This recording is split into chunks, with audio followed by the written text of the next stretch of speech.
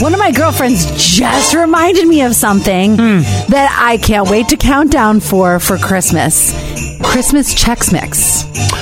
Do you know what this is? Oh, yes. This has got the white chocolate Chex Mix. It's got, yes. Oh, my God. You're so excited. I know. Have we not just finished with candy? And now all of a sudden you're like, oh, give me more sugar. It was just one of those things. So this is one of my girlfriends from back home, but she just took a picture at Costco where they have the Chex Mix in the really big boxes. Oh, love it.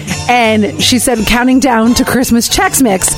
I forgot about Christmas Chex Mix. It is. And she it is said a treat. She bought 3 boxes of it. It is one. And now there's also 2 variations. You are so right on the white chocolate with sometimes you throw in a marshmallow. Oh, yeah. Or sometimes it's a very dusty consistency, but God, you could lick those fingers all day. And that's the other one. Then there is the spicy one. And I don't know. Spicy Christmas? Yes.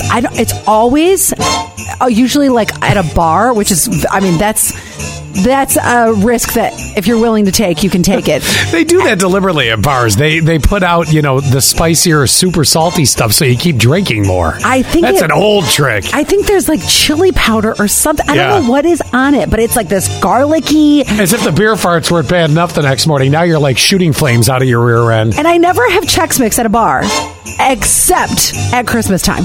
Yep.